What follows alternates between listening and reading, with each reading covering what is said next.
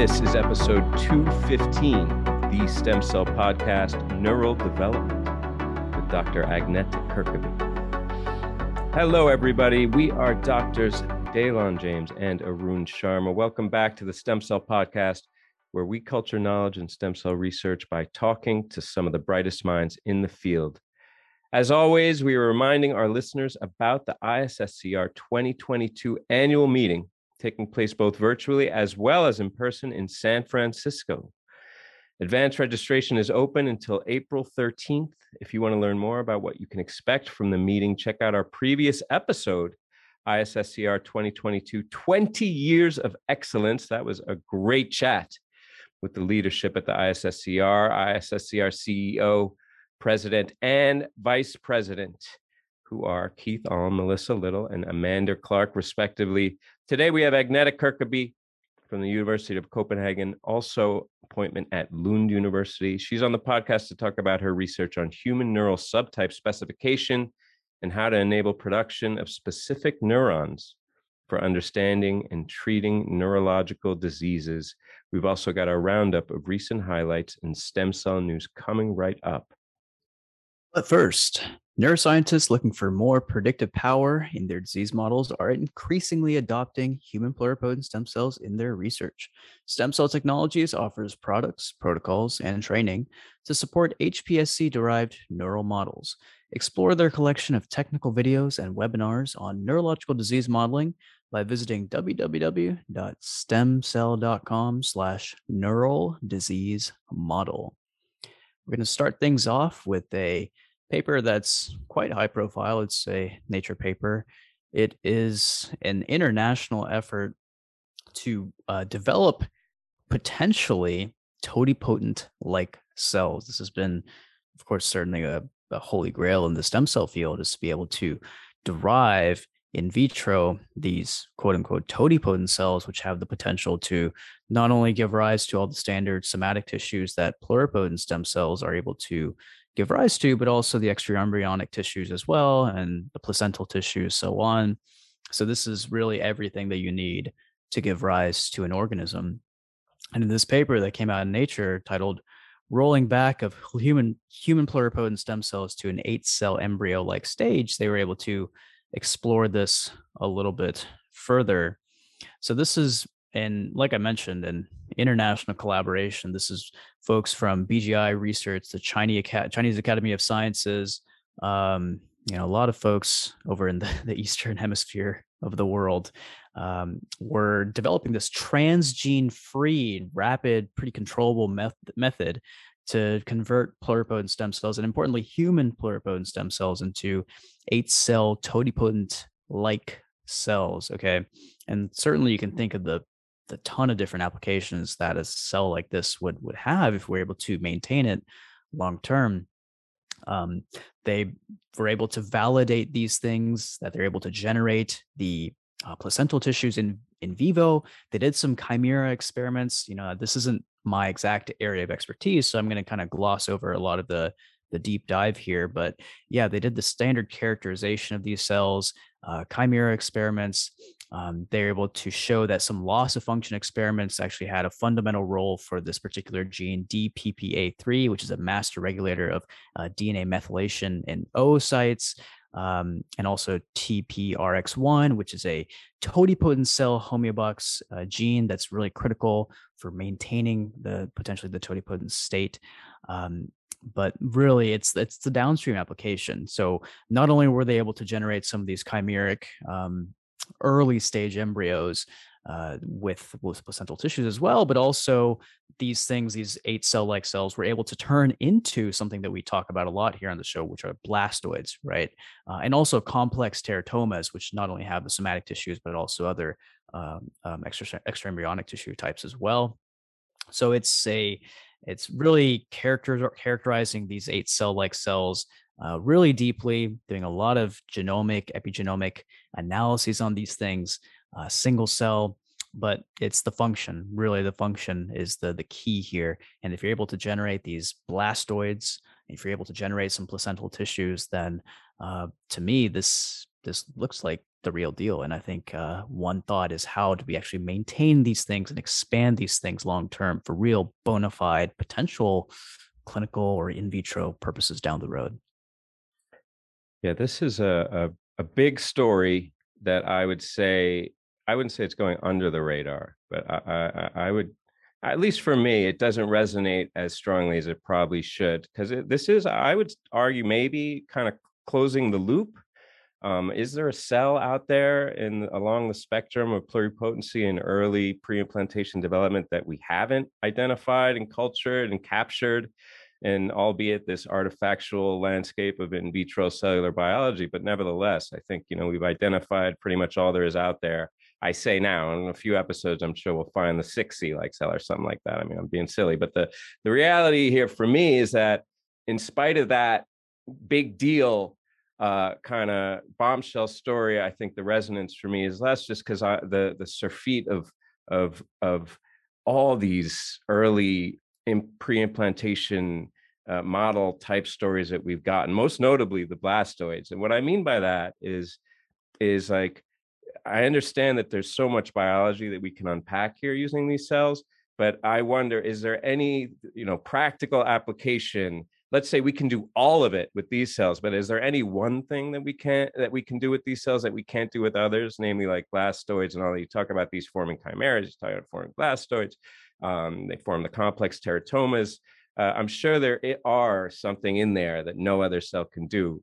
But just because we've come so far with the biology here, it seems like this final, perhaps, mile of the marathon is not getting as much run, just because we're able to reach the I guess, experimental endpoints using a lot of alternative sources. So it's a shame, I would say, for me. I hope that other people aren't sleeping on this the way that I am, because it is really a big story when you think about it. Yeah, I agree. And I think part of it has to do with the pace of scientific research that's going on right now. We've got so many amazing technologies that are just taking our field by storm and capturing the eye, the public's eye, and also the scientific eye as well, that even a huge high profile paper like this might fly a little bit under the radar. Sure.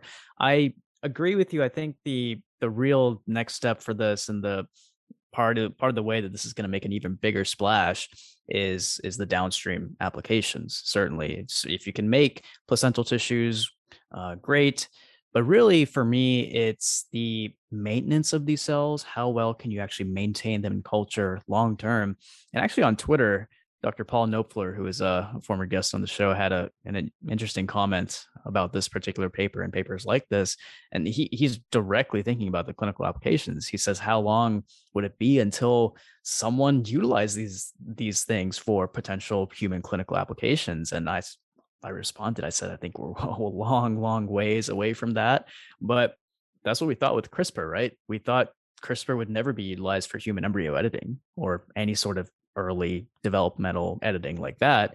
And we all know that that happened. So we say that the clinical applications for these 8-cell-like cells and totipotent cells and all that, are even blastoids maybe, are a very long ways away, but sometimes it just takes one rogue actor. Yeah, emphasis on the rogue there. I mean, I would argue in response, and I know you never would have said never, but no one ever said we were never going to use the CRISPR. Just no one thought that it was going to happen so quickly. And I'm Yeah. out there. I'm on the record, and I'm getting on the record here again saying that I really do not think that we should ever use ES or cell-derived gametes. I think there's just too much unknown potential liability there, and I don't think it's safe. So I'm out there on the record. I'm putting myself at risk here, Arun. But the placental stuff, yes, I agree. Clinical applications there don't necessarily have to be creating a baby and getting the germline out there that can't be reversed. You could use it for a lot of not just basic and academic study, but who knows? Yeah, there's a lot in IVF that's moving very fast, and I wouldn't be surprised if some cellular therapy could come out of this. Although I would agree with you, very far off. But that's what we always say, isn't it? 5 to 10 years, maybe never, but it could be tomorrow. One thing that is really resonating with me, unlike this, is the difference between mouse and human. And there's a little bit of that with this story, right? In the 8C-like cells versus the 2C-like cells in mouse, there's just fundamental differences in the way early development happens between these organisms in terms of the maternal zygotic transition, which really underscores why we got to use human tissues and why we've made such great strides in the last couple of decades using these human cell-based models. And here is another application of that in the lung. So this is actually two stories, but they're very, very similar and closely aligned. And they're based on this idea of the difference between mouse and human and the tremendous unmet disease burden of lung disease, namely chronic obstructive pulmonary disease is just perhaps the most notable, but there's a lot of acute and chronic lung diseases that come with aging.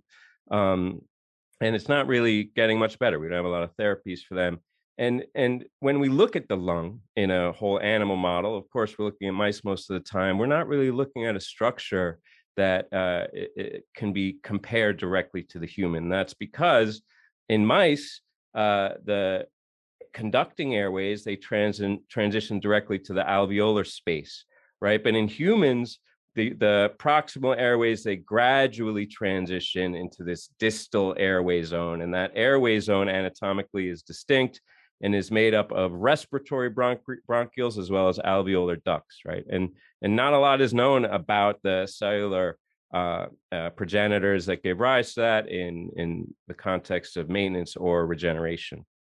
But a lot of emerging evidence is suggesting that that process and that niche is being disrupted in several diseases, such as COPD, also in viral infections like, the big corona, as well as aging, right? So these two studies, I think, came with that basis from different angles. This was one study from Edward Morrissey's group at the Perelman School of Medicine at UPenn, and the other was, sorry for mispronouncing your name here, sir, Purushothama Rao Tata. I think I did a pretty good job for my friend, our friend at Duke University, Arun, our guy, our doing work over there. So gotta highlight that work. But they're both coming from essentially that same standpoint. The difference and what they did briefly is using spatial transcriptomics from the Duke group, both of them using organoids and single cell. They identified that there were unique cell types, and there were subtle differences in the cell types that were identified by each group. In one call, there was a unipotent, a unidirectional progenitor, whereas the other described a little bit of nuance in terms of the differentiation potential. But the bottom line here is that there's these novel cells that haven't been described before, these respiratory airway secretory cells that regenerate the alveolar niche. And both studies do a little bit of mechanism showing either Notch and Wint, and in the other story from Duke showing that there's these LGR5 positive fibroblasts. A lot of details there, but the bottom line here is the same, which is that there's these unique cell types in the lung that we didn't really know were there, describing how they regenerate the niche and are involved in injury, and also showing in these kind of disease models, specifically in the context of smoking exposure from Morrissey's group, that these cells are disrupted and altered in the context of chronic lung disease. So I'm impressed with this effort along from two groups showing anytime you identify a novel cell type. We just said we thought we'd gotten the whole spectrum, and there they are with the HC. Here we go again in an organ-specific context, that there's these cells that we didn't even know were there, and they're important. Yeah, there's a few things I really like about both these studies. One is kind of the bigger picture, how two major high-profile papers, both in Nature, how they managed to coordinate these things and make them happen at the same time. That always really impresses me, because I think it also says something about the perhaps lack of ego of the authors or the co-authors and the senior authors for both these papers to be like, hey, we're willing to share the spotlight and the limelight with this other really cool paper that's coming out at the same time. And I'm sure coordinating this is tough, because as we know, Nature papers take a long time to cook and simmer and ultimately come out of the oven. So props to both these groups here for making this work. And the other part of this, and I think this is something I'll expand on in my next roundup paper, I'm just still so amazed that we're still finding unique cell types, right? There's a number out there saying that, oh, we only have like 200 distinct cell types that are found in the adult human body. But in reality, I think it's probably more than that, because we're talking about some of these hybrid states, as I'll actually allude to in the next paper. And during the course of differentiation, as we know, I think there's no concrete distinct cell type that exists at every single time point during differentiation. It's not like you start at a stem cell and then completely end at a terminally differentiated cell type. There's a shift that happens during that differentiation process. So really, if you think about the semantics, perhaps the number of cell types that actually exist in the adult human body is infinite. That's one way to think about it, right? Yeah, I mean, absolutely. I mean, not just cell types we're seeing for the first time, progenitors, Arun, progenitors. So I mean, really, I think underscores how much we have to learn, and underscoring that point as well as this idea of the fibroblast. I think fibroblasts have been appreciated traditionally as just one cell in a bunch of different places, but I mean, we know now for sure, and it's really just becoming clear how broad a spectrum different types of fibroblasts and their organ specificity and the essential function that they play in organ regeneration and maintenance. So yeah, a lot there. And to your first point, yeah, I was thinking the same thing. These papers, they coming out on the same day. If you look at the submission date, one is 4 months. The Morrissey group submitted 4 months before the other, but there's that idea of the coordination, but also I like to think that there's a kind of convergent evolution element to it too. As the tech matures and all the insights build, there's a lot of groups out there that are arriving at the same insights in parallel. And it's great to see that they're able to pack them into the same journal, because these papers, you should have a look, everyone. They're not really just a parallel track. There is some nuance here that's really important. Absolutely. Take a look. And like we're alluding to, a lot of this has to do with the technologies that are coming out to actually promote these results and to lead to these amazing data sets, right? Discovery of novel cell types that we didn't even know about. And that's kind of the next paper that we're going to talk about technologies, and a new technology that's actually coming out from the lab of Samantha Morris over there at WashU, Washington University School of Medicine in St. Louis. So Dr. Morris is pretty well known as a computational mastermind in the stem cell field. She is a relatively new PI, but has really hit the ground running and has established a number of these different computational approaches to identify and interrogate stem cell function and fate. And here they're coming out with another one in cell stem cell titled Capybara, which I love the name, by the way. Capybara, a computational tool to measure cell identity and fate transitions. And the first author here is Wenjun Kong. Before we can get started, I still have no idea why they call it capybara. I do love capybaras. They're cute little rodents, the biggest rodents in the world. Did you know that? But yes, capybara is the name of this particular tool, and they're using it to measure cell identity, as we're alluding to, in different disease states, development, and even direct reprogramming. That was another huge application of this particular technology. Traditionally, it's been a little challenging until the advent of single cell and all that. That's when we really were able to start dissecting some of these cell states and figuring out, in particular, these hybrid cell states, as I alluded to in the last roundup discussion. This capybara has, it's presenting also a metric where you can quantify these cell fate transition dynamics. And then they validated this capybara tool set using hybrid cells from different experimental approaches. One actually that was really cool was direct reprogramming into cardiomyocytes. And they're able to show that there's actually some unique ventricular atrial hybrid cells that they're able to identify using this capybara methodology that other folks haven't really seen before. And they did some neuronal reprogramming as well. And yeah, I think it's another one of those tools that's also freely available, so you can take a look to check it out. But I think the real power is the identification of these hybrid states. Okay. And like what we're alluding to with fibroblasts, there's a lot of plasticity in these cell types. They're able to convert back and forth from like activated to quiescent, for example. And then, of course, over the course of differentiation, you have a whole spectrum of cell types. And like, I just want to emphasize again, it's not like you start off with a stem cell and then you initiate your differentiation and you get your terminally differentiated cell type of interest, right? There's a whole spectrum of hybrid cell types that are in there. And perhaps this capybara approach will help you identify some of those cool cell types. And the caveat with any of these tools and really a lot of these single cell approaches, though, it's so dependent on the ancestral data set that you're actually using to teach these tools. So I said it before and I'll say it again, garbage in, garbage out. If you have a not so great data set that you're putting into your capybara tool, then maybe you're not going to get great results coming out. So that's kind of obvious, but I just wanted to emphasize that. Yes. I love reading a paper. I'm like, oh, I'm going to try that. I'm going to use that tool. So kudos. My complaint here is I can't say capybara like 4 or 5 times in a like when I'm having a conversation. We're going to have to abbreviate that. And like you, I'm really curious about the origins there. They're not making it easy.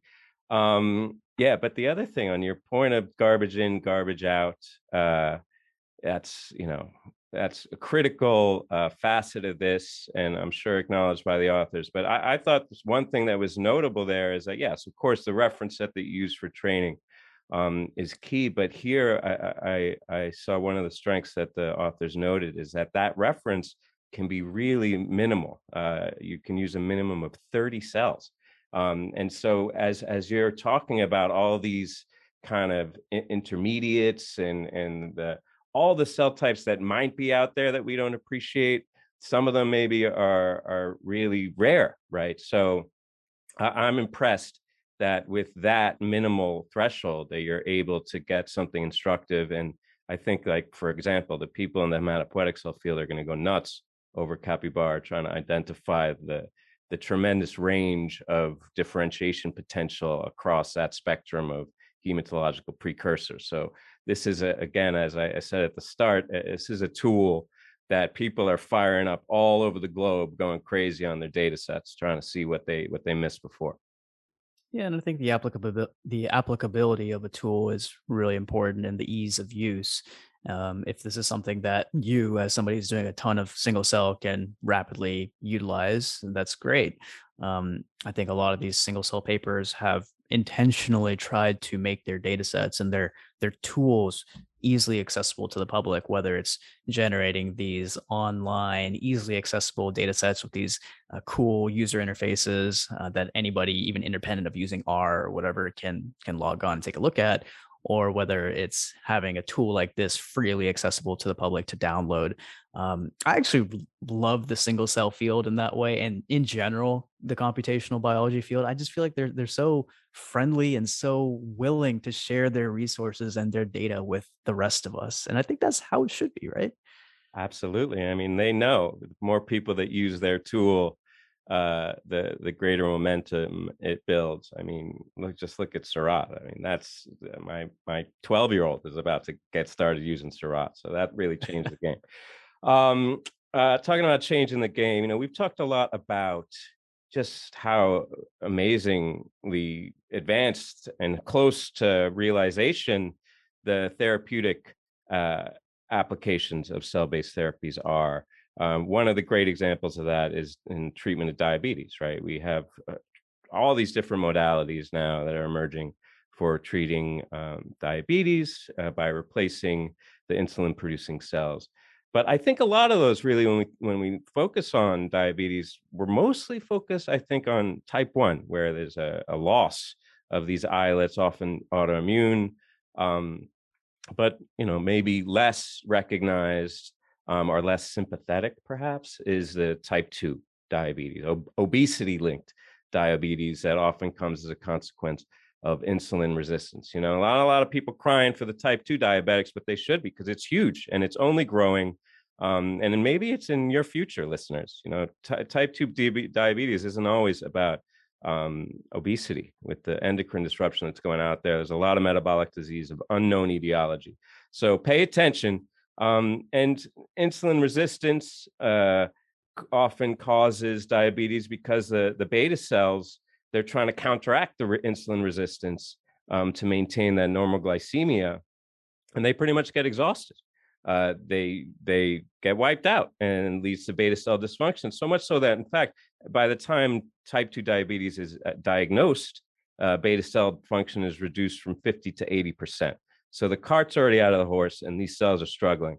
So in addition to replacing the islets and beta cells, another really important modality for treating diabetes is improving the beta cell function, or preserving the function of beta cells. And one of the ways that you can go about that is trying to regulate the metabolism, right?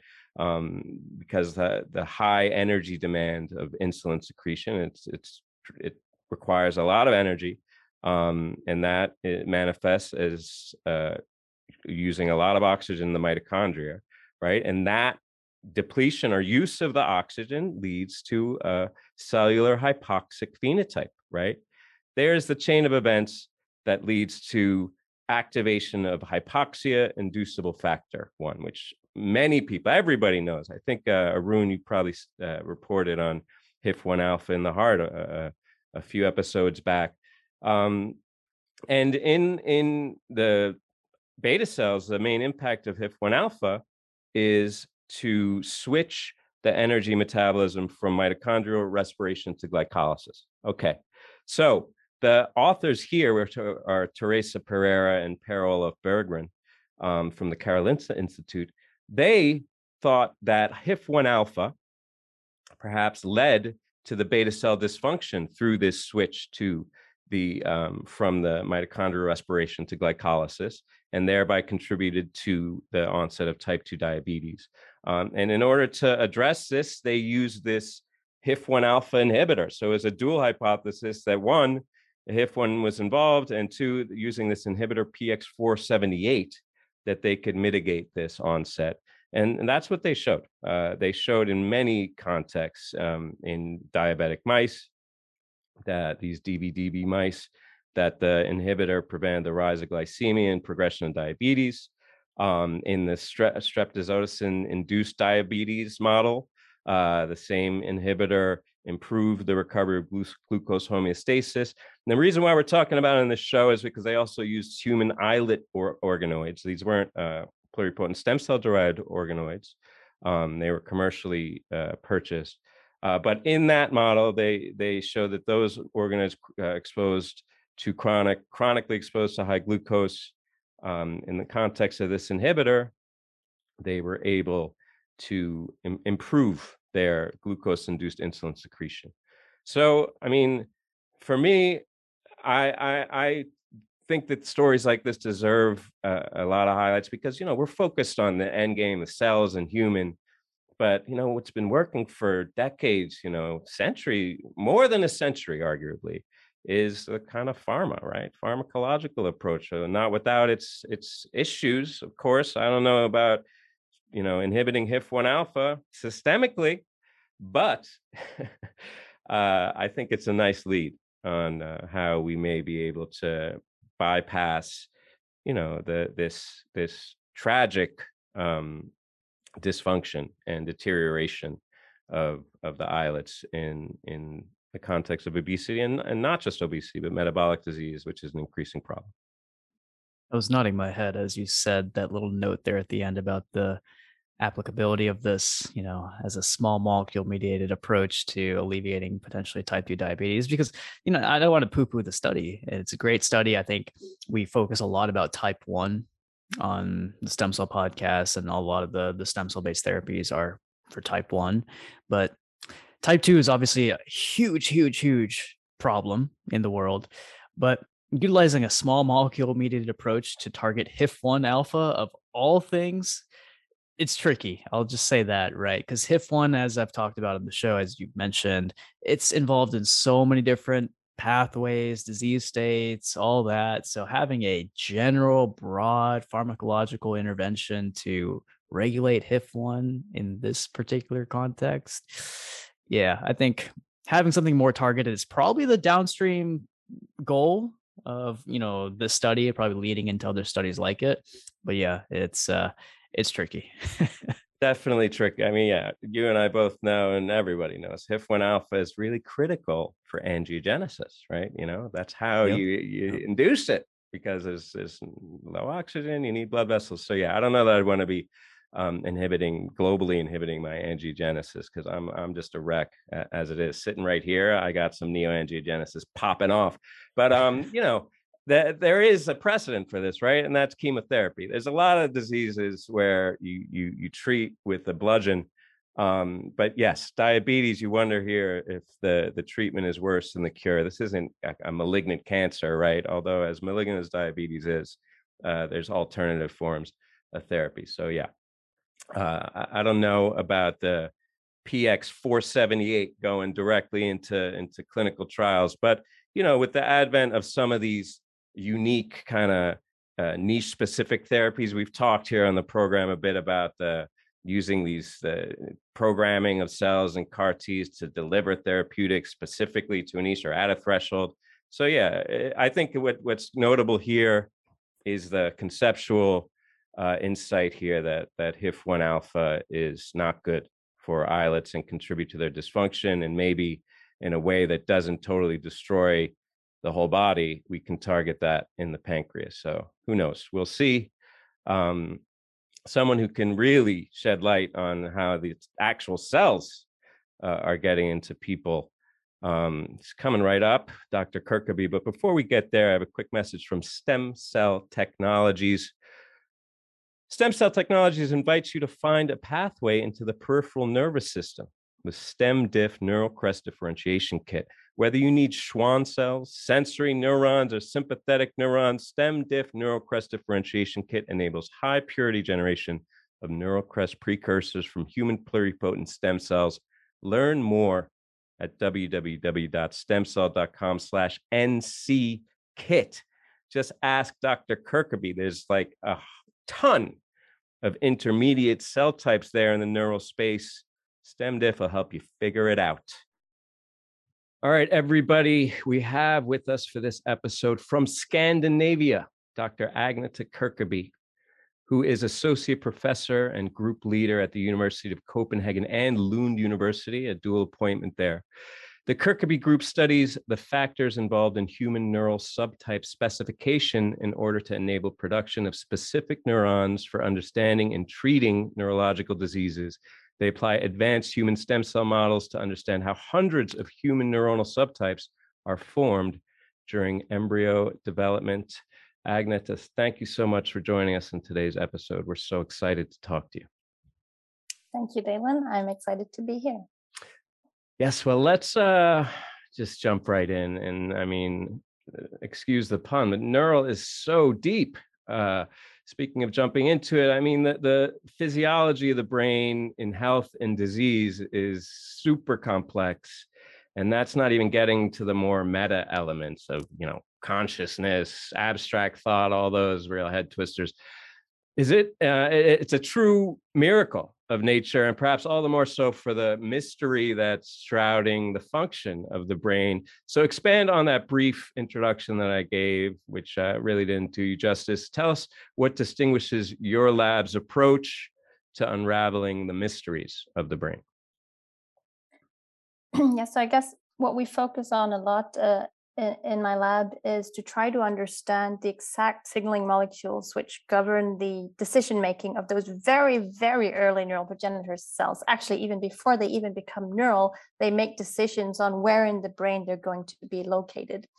And if we can understand and control those fine-tuned events that take place extremely early during development, we can become much better at producing different subtypes of neurons from the brain. So I think when human pluripotent stem cells were first discovered, there was a lot of excitement because it turned out to be pretty easy to produce neurons from them. It was actually some of the first subtypes that were made. It's kind of like the default pathway. And then those neurons were used for a lot of studies. And then it took many years, I think, before the real challenge of creating subtype specific neurons was acknowledged. And we've kind of taken it on as one of our tasks to really optimize protocols to produce different subtypes of neurons, because it really does matter.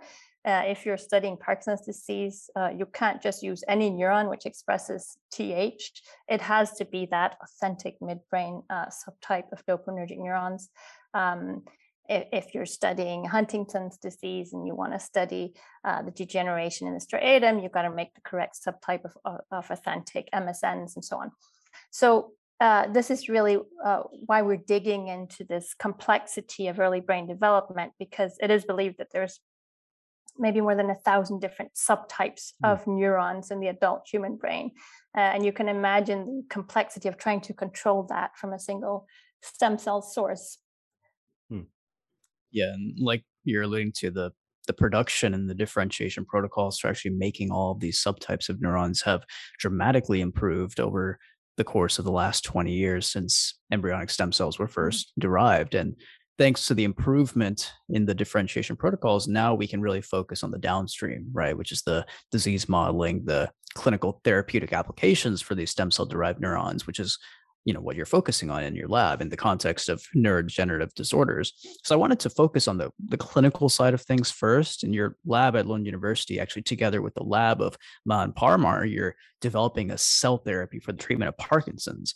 And you're actually making these human dopaminergic progenitor cells from human ESCs for transplantation to replace those lost dopamine neurons, lost in the brains of these Parkinson's patients. So the work, it's resulted in the development of a clinical stem cell product. Is that right?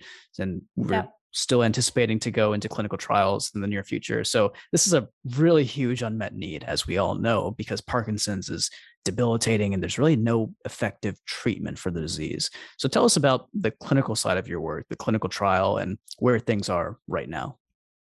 Yeah, right. That's correct. So we've been working on many years on optimizing and really fine-tuning the differentiation of the midbrain dopaminergic progenitor cells as a potential treatment for Parkinson's disease. We and others have been working on this. So Lund entered clinical trial last year, and they've entered a clinical trial in Japan. And in many ways, we're aiming for the same type of cell here, right? That authentic midbrain dopaminergic progenitor cell. And when you're aiming to go into the clinic, suddenly that work that you did to publish the first paper showing that these cells work in animal models, that you can transplant them, that they're functional and so on, suddenly that's not at all enough, right? Even if you feel you have 80% purity in your protocol, and that seems pretty good, once you want to take it into patients, you really have to fine-tune to the differentiation, make sure that every time you do it, you get completely reproducible results. You have to make sure every time you transplant a new batch of cells, you get complete functional efficacy. And getting from that phase of the protocol, from it's good enough to publish and test in an animal model, to getting to that phase where it's good enough to put into clinical trial. That's what took us the longest. That last phase probably took us 7 years, and we're still, under evaluation for clinical trial. So it's really a lot of tedious work, testing reagents, making sure everything is GMP compatible. Again and again, doing in vivo experiments to make sure that it's reproducible. And a lot of that work is, not particularly publishable, but it's necessary if you want to take that last step into the clinic. So, it's been a huge learning experience for us, absolutely. And just understanding how you make a product in a way that it's compatible with the long list of requirements from the regulatory authorities. We're still learning, actually. Yeah, we're all learning, right? And hats off to you, because I feel like everyone who is involved in the field is kind of vicariously experiencing the pains and the struggles that it takes to move from the primary innovation to the actual translation. Now, I wanted to focus on that gap, the gap between innovation and translation, because in this show we only focus on the former, right? We're constantly in awe of the amazingly rapid pace of innovation, whether it's blastoids or chimeras or CRISPR engineered babies. Far out stuff that shouldn't be done, but some rogues are doing. elsewhere, and we're hearing about. There's a lot of scientific developments, both sanctioned and unsanctioned, that I would have predicted to have come much further down the line. So things are moving really fast. And your work is a great example of the kind of advances that move the needle. As I alluded to, you're kind of pushing it forward for all of us and going through these trials and are relatively you're a pioneer, I'll say, on this path, one of few. But the bottom line there is that you take great pains, in your science to generate the right kind of cell under the conditions, the physiological origin conditions, right? To make the right subtype. And that's what you publish, and all under clinically translatable conditions. And that's what people love to see in the journals, because it means we're on the cusp and we're on the about to maybe test these cells in humans. But then there's the pace of innovation versus the pace of translation. Totally different time scale, right? As you just said. And while the slog of clinical trial registration evaluation marches along, as you just said, 7 years down the line, you and others are still just innovating away, right? Demonstrating first principles for even more specialized differentiation protocols, et cetera. And of course, you can't just revise the protocols in the clinical trial with the latest studies recipe once the patient starts showing up, obviously.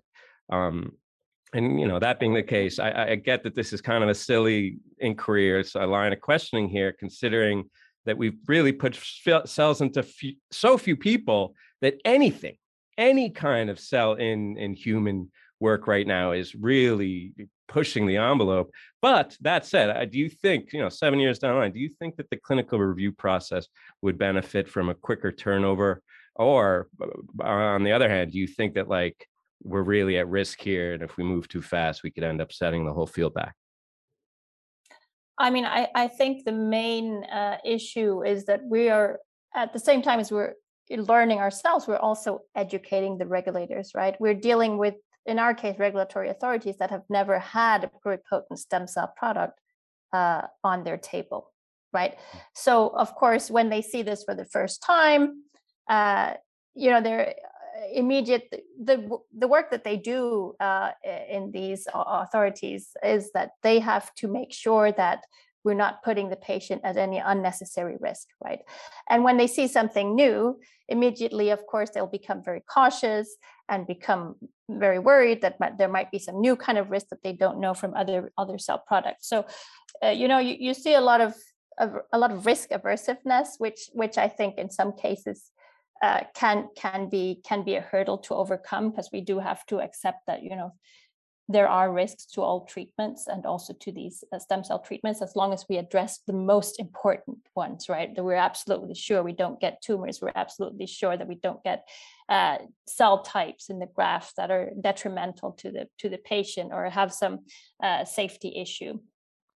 But that we have to accept, that there are risks with all kinds of all phase 1 clinical trials, and that in these innovative treatments, we won't be able to address everything before we go into the first patient. Yeah, I think it's a long process, but I think the safety is, of course, paramount for all these clinical trials, as it should be, in my opinion.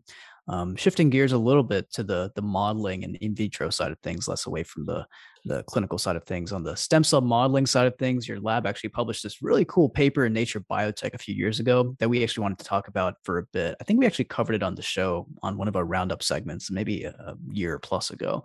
So you're able to actually model neural tube development by differentiation of human ESCs into this microfluidic Wnt gradient, right? And recapitulating human development in a dish, it's become a red hot topic in the stem cell field. I'm sure at ISCCR, the annual meeting, it's really going to be a focal point. So we often discuss gastroloids, blastoids, and all these new developmental models on the show.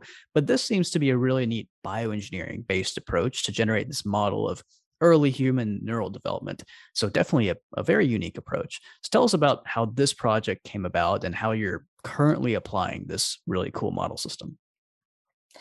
Yeah, so this project came about because we were interested in kind of understanding the overall patterning the basis of the patterning that governs the whole neural tube, or the anterior part of the neural tube. So we had already, the organoids had come up at that time, which really very nicely recapitulate local tissue formation and tissue architecture. So you can make a cortical organoid, or you can then make a ganglionic eminence organoid, and you can kind of recapitulate the local environment there. But we were missing, given that we were very interested in understanding the overall patterning of different subtypes across the whole brain. We wanted to make a model where we could recapitulate that more global patterning event. From model organisms, it's known that these are based on actually rather simple gradients. And I think that's one of the really cool thing about it. You start out in the embryo with something extremely simple, a couple of gradients in different directions, and you end up with something extraordinarily complex, right? And of course, we wanted to know, how does that happen? How can you start with something that's so simple and end up with something that's so complex? What happens in between? So we set out to try to see if we could we model these gradients in the dish. And of course, that's one limitation of organoids, is you can kind of make fusions and you can put two regions together, but it's very difficult to model a gradient in an organoid, because you have to have controlled flow to model gradients. So we set out to make more of a flat organoid tissue, you might say, or like a flat neural tissue, because then we could put a flow on top of it and expose it to morphogenic gradients that we see in the early embryo. And we've used this to study the rostrocaudal gradient that controls anterior to posterior patterning of the neural tube with an increasing Wnt gradient. And it turns out that if you expose a tissue to a morphogenic gradient, the outcome that you get is actually not a gradient, but you get the outcome in the form of border formation in the tissue, which is exactly what happens in the embryo, and which is pretty cool that you can actually model that in the dish also. So the cells by themselves convert this gradient information into a regional output with border formation. Yeah, I love that story so much, because classically trained embryologists working with xenopus, that's like 101. That's the first thing you learn about, is the gradients and the rostrocaudal axis, etc. And a big component of that story that I really enjoyed was the trying to enforce that gradient extrinsically using this microfluidic controlled stem cell regionalization, or MISTER as the acronym goes, device that modulated the activity of signaling pathways at very precise spatiotemporal coordinates, and you could create that flow gradient, right? But as I said, the first thing you learn is that and you said it too, the gradients are simple at the outset, and then they create this amazingly complex milieu, right? I get a headache even thinking about all the overlapping vectors of morphogens that must be present as you move forward in embryogenesis, as you have all these clumps of cells of increasing dimensions, and the cells are moving around, and the source and the sink constantly dynamic in flux. So from a practical standpoint, what I'm asking is, I know your study wasn't meant to create a brain or anything, but that's what we're talking about more and more, as you alluded to, with the assembloids and trying to create more complex higher order tissues. There's two, I guess, schools of thought, and then there's the kind of hybrid in between, which is, can you engineer and enforce the kind of structure and coordinates, or is it more of like you just light the fuse, so to speak, or kick the snowball down the hill and it accumulates and grows as it goes on its own intrinsic program? From a practical standpoint, in terms of making tissues, and maybe not, this isn't your end point, you're focused on discrete cells types that then you can transplant, but just for the field generally, as we move toward trying to make higher order tissues and structures out of organoids with cells commingling together, do you think that we're going to be able to impose those gradients as they become more complex, or do you think we're ultimately going to have to use that kind of snowball approach where we just get the ball rolling and then kind of let nature or biology take its course? What's your take on which is the most suitable approach? Well, actually, I mean, I think you have to combine the two, because I don't think you can force a structure of a neural tissue. You would never be able to force the ventricular zone, the mantle zone, the layer formation. You have to make the cells do this by themselves, but you guide them in the beginning. And actually, the model that we've made, we impose a gradient, but we release it pretty early. So the gradient is on the cells for 9 days, and then we remove it. And then we can culture this tissue for 60 days or more, and they maintain their regionality. Right. So we actually give them a push in the beginning. We help them, direct them towards a different fates, because they are lacking the cues from the embryo, right, which would normally come from the mesoderm lying around the neural tube. So we're kind of helping them with that initial cue, and then nothing else. Then we remove it, and then we let the tissue grow on its own. Because exactly as you say, I don't think we should force development. I don't think you can force development, and I don't think that's the point, because what we want to do is we want to study development, not study some artificial form of development, right? We want it to be as intrinsic as possible. We want the cells to form and follow their own intrinsic program, right? So you're helping them in the very early phases by giving them the positional cue, and then you remove that and you let them do the rest by their own. So for instance, what we see in the tissue is that the cells start forming a midbrain hindbrain boundary, and they do this after we have removed the gradient, right? So they start their own program, and they just go on with that. And I think that's exactly what we want to study.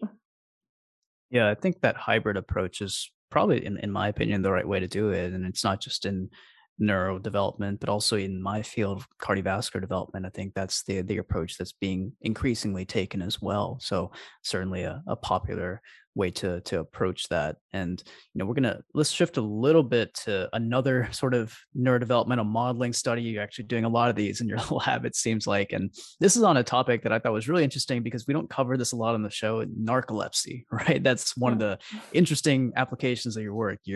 I actually didn't think this is something you'd be able to model in the first place, or study or treat using stem cell derived neurons. So that's why it caught my eye.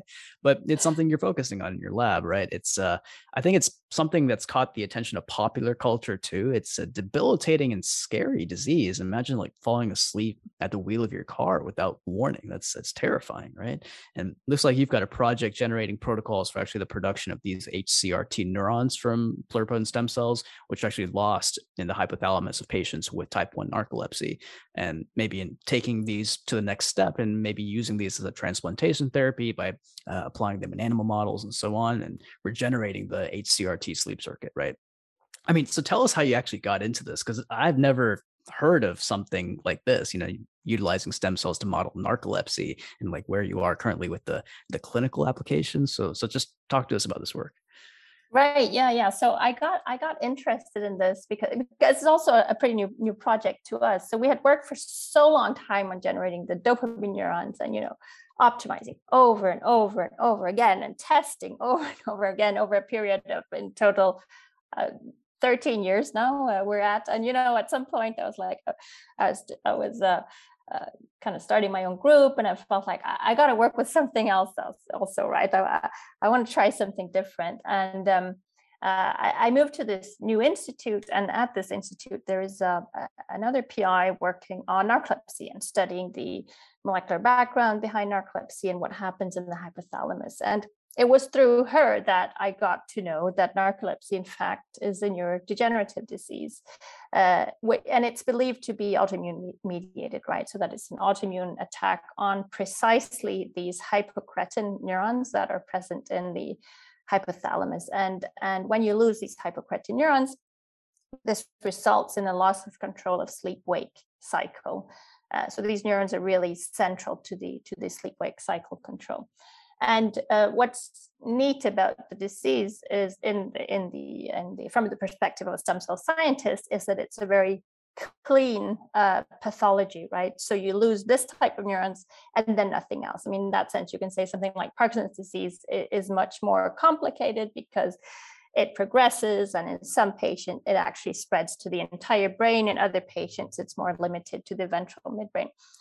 But in these narcolepsy patients, it's really very specifically these hypercretin neurons that are lost and which causes the symptoms. And these are young people, children, adolescents, which are affected by the disease, and they have to live with it lifelong, right? They can never get these neurons back.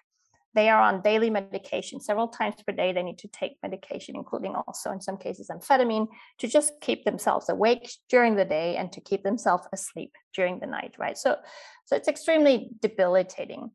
Of course, given the background that we had, we thought, well, can we perhaps produce these neurons, and could they potentially be used as a cell therapy for narcolepsy? So we've embarked on this whole venture of understanding the hypothalamus, and it turns out the hypothalamus is excessively complex. It's a tiny, tiny structure, and it contains hundreds of different subtypes of peptidergic neurons, each of them present in quite low amounts and scattered among each other, right? So the ventral midbrain is much more easy to understand in that sense. You have like a small cluster of the dopaminergic neurons, you know where they are, you know where they came from. So we've actually spent almost 3 years now just trying to understand what progenitors are present in the hypothalamus, what progenitors will generate which neurons, how can we optimize protocols to make the different subregions of the hypothalamus. And we're focusing actually not, so one of these projects is focused on the hypocretin neurons for transplantation. We've done our first transplantations and see we can actually generate these neurons. Now we need to generate a rat model of narcolepsy because we're also lacking that. That's the second part of the project. But we're also focusing on generating neurons that are involved in appetite regulation. So part of my lab is placed in Denmark, and Denmark has a long history of focusing research on metabolic disorders and type 2 diabetes. So we have many research groups here studying appetite regulation, metabolic regulation of the body. And more this research, which for many years has been focused on what's going on in the fat cells, what's going on in the beta cells, what's going on in the muscle cells. A lot of this research has now moved into the brain because GWAS data combined with single cell RNA sequencing data has shown that the vast majority of SNPs that predisposition you for obesity and type 2 diabetes are located in the brain, are located in cells that are expressed in cells of the brain and in neuronal subtypes. And of course, one region here which is important is the hypothalamus, where many of the appetite regulating neurons are located. So this is both a way to produce new neurons for potentially treating narcolepsy, but also to produce neurons that could be used for screening of appetite regulating drugs and understanding the molecular mechanisms behind appetite regulation. You're doing it all, going after it with the hypothalamus. I mean, I'll tell you, with the narcolepsy, the narcolepsy, they say is very, very bad for the sleep-wake cycle, but I would argue maybe it's just Copenhagen. I have a half sister in Copenhagen, and though I've only been there once, it's at the top of my list because when I visited, I hardly slept. I mean, I don't think it was acute narcolepsy. I think it was the town. But your appointments there and at Lund seem like a really good fit for you, not just because you have deep Scandinavian roots there, but there's a really rich pedigree at these institutes, including, I think most notably, the work of Arvid Carlsson, in your case, who won the Nobel Prize for his study of the nervous system, specifically including the discovery of dopamine, which you have a very clear vested interest in. Incidentally, and this was a surprise to me, this former Supreme Court Justice, rest in peace, Ruth Bader Ginsburg, the Honorable RBG, actually went to Lund. Who knew? And just like you, I didn't know that. Did you not know that? Well, you no, guys I didn't know that. There's a symmetry with you. You have a similar quiet, badass intensity, I would say, as RBG. But I mean, the bottom line I'm trying to ask here is, why do you love it there? I mean, you've circled back to your roots there. Why do you love working where you do? And what are the advantages and or the challenges when it comes to translating the work? I mean, you're in the midst of this clinical trial review. Is there anything unique about the process you think that is, positions you better or worse? Yeah, so I was in Lund for many years at Lund University after I finished my PhD, and what attracted me to Lund was really that Lund, of all the Scandinavian universities, Lund really had a long history of stem cell research. In Denmark, there was nothing at the time. I mean, really nothing. And Lund had been working on this for many years. And Lund, when we talk about the Parkinson's disease, had really been pioneering the fetal tissue transplantations in Parkinson's disease, as well as having many stem cell groups studying both neural development, but also blood development and other tissues. So it was really, for Scandinavian standards, really a hub for stem cell research, and in particular in the neural field. So being in Lund, I think, is the perfect place, right? When you're in this field of neuro and stem cells, there's really a lot of good groups there. And I loved it in Lund. I'm still in Lund, and now I've transitioned also to Copenhagen. I mean, being Danish myself, of course, it attracted me to be back at my roots. I have 3 kids also, and that, of course, plays a role when you're trying to balance life work, the life work balance. And I have to say, having grandparents just 5 kilometers away makes a big difference when you're building up your group and you have to work late hours, that you can call family and say, look, can you take the kids because I'm going to be busy. That really does make a big difference, right? So for me, it's been kind of the perfect place. I also have to say, I mean, at the moment, Scandinavia, it's a very good place to be funding wise. We have quite a lot of big funding or grant organizations, the Novo Nordisk Foundation, the Wallenberg Foundation, which are pretty big funders of science. So it's actually a very beneficial environment to be in when you're a researcher at the moment, especially in the health science area. Yeah, I think the success is always partially driven by the environment in which a talented person is placed in. And I think you found a really great Goldilocks zone over there.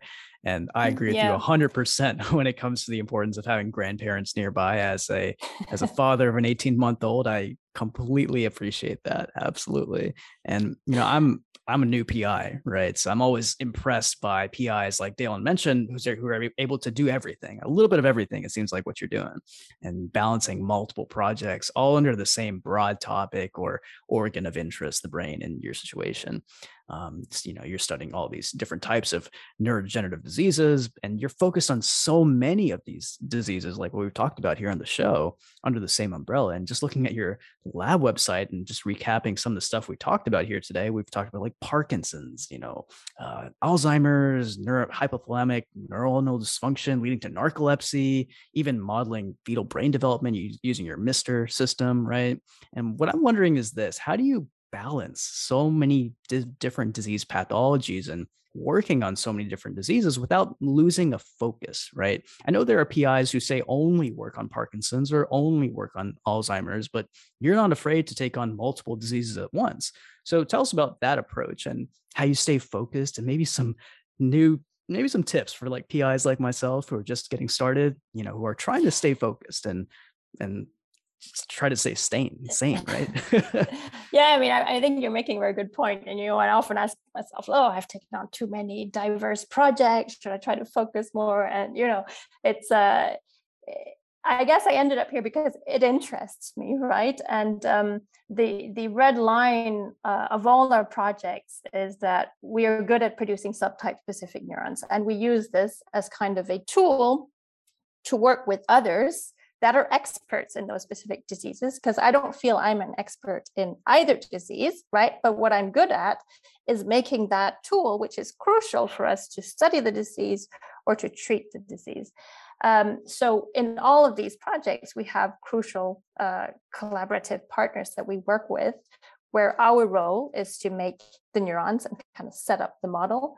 And then we work with partners that are experts in, Alzheimer's disease or appetite regulation or narcolepsy, or in Parkinson's, we work with all the clinicians at Lund University. So I think, you definitely can't be an expert in everything. That's just impossible. You're going to drown and not be good at anything. So what we do is we focus on what we are good at, and that's really producing the different neural subtypes. And I think in many ways we do that job, which many other labs maybe try to avoid, which is really doing that protocol optimization, where you test again and again and again until you really think it's perfect. And we do that because we think to make really good disease modeling, and especially if you want to use it for transplantation therapy, if you want to use it for transplantation therapy, there is no way around it, right? You really do have to spend those years on optimizing the protocol. And that's kind of the red line between all our projects. And then we make sure to have those experts on the side that help us. And I can maybe also just mention that with regards to the environment that I'm in, we've just started this new center, which is led by Melissa Little, which you had on your podcast just recently. And this is actually a center which is focused on translation, right? So that's kind of the overall aim of the projects within the center. The center is called Renew, and it's actually a consortium of both University of Copenhagen, the LUMC in Leiden in Netherlands, as well as the MCRI at Melbourne in Australia. And what brings all these groups together, it's various different tissues, various different disease indications, but the overall aim for all groups is to use stem cells to create new therapies that can go into the clinic. And I would say, again, that's also really the aim of all our projects that we're doing in my lab. Yeah, I'm glad to hear you put into words what I guess has been a theme that we've been revisiting more and more in terms of the teams that you need to bring these therapies into reality. We talked about it with Dr. Little just last episode, I think it was.